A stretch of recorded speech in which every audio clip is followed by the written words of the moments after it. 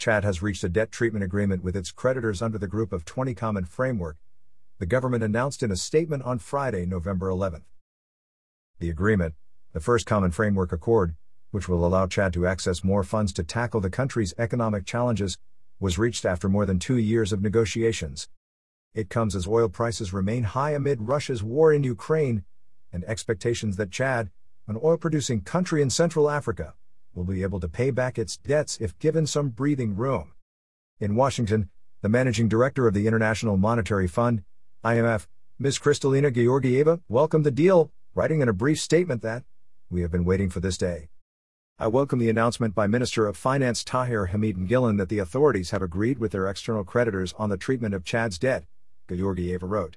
"We recognize the work by the official creditor committee comprising China, France, India, and Saudi Arabia, as well as private creditors, to reach this agreement and secure the first Common Framework Accord." She said that the agreed debt treatment is consistent with the objectives of the IMF-supported program that was approved in December 2021, and that the debt treatment reduces the risk of debt distress at a time when the global outlook is highly uncertain, and provides protection against downside risks, including lower oil prices. Once formalized, the debt treatment should pave the way for the completion of the first and second reviews of Chad's 3-year extended credit facility arrangement, which will help put Chad's economy on a path towards sustainable economic growth and poverty reduction, added the IMF chief. The Chadian authorities and the staff of the International Monetary Fund started discussions for the first review under the ECF-supported program approved on December 10, 2021.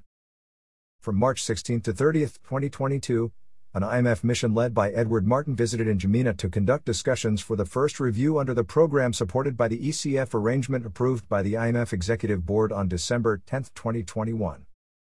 The new 36-month ECF arrangement, in an amount of about $570.75 million or 280% of quota, will help meet Chad's large balance of payments and budgetary needs, including by catalyzing financial support from official donors, IMF wrote back then.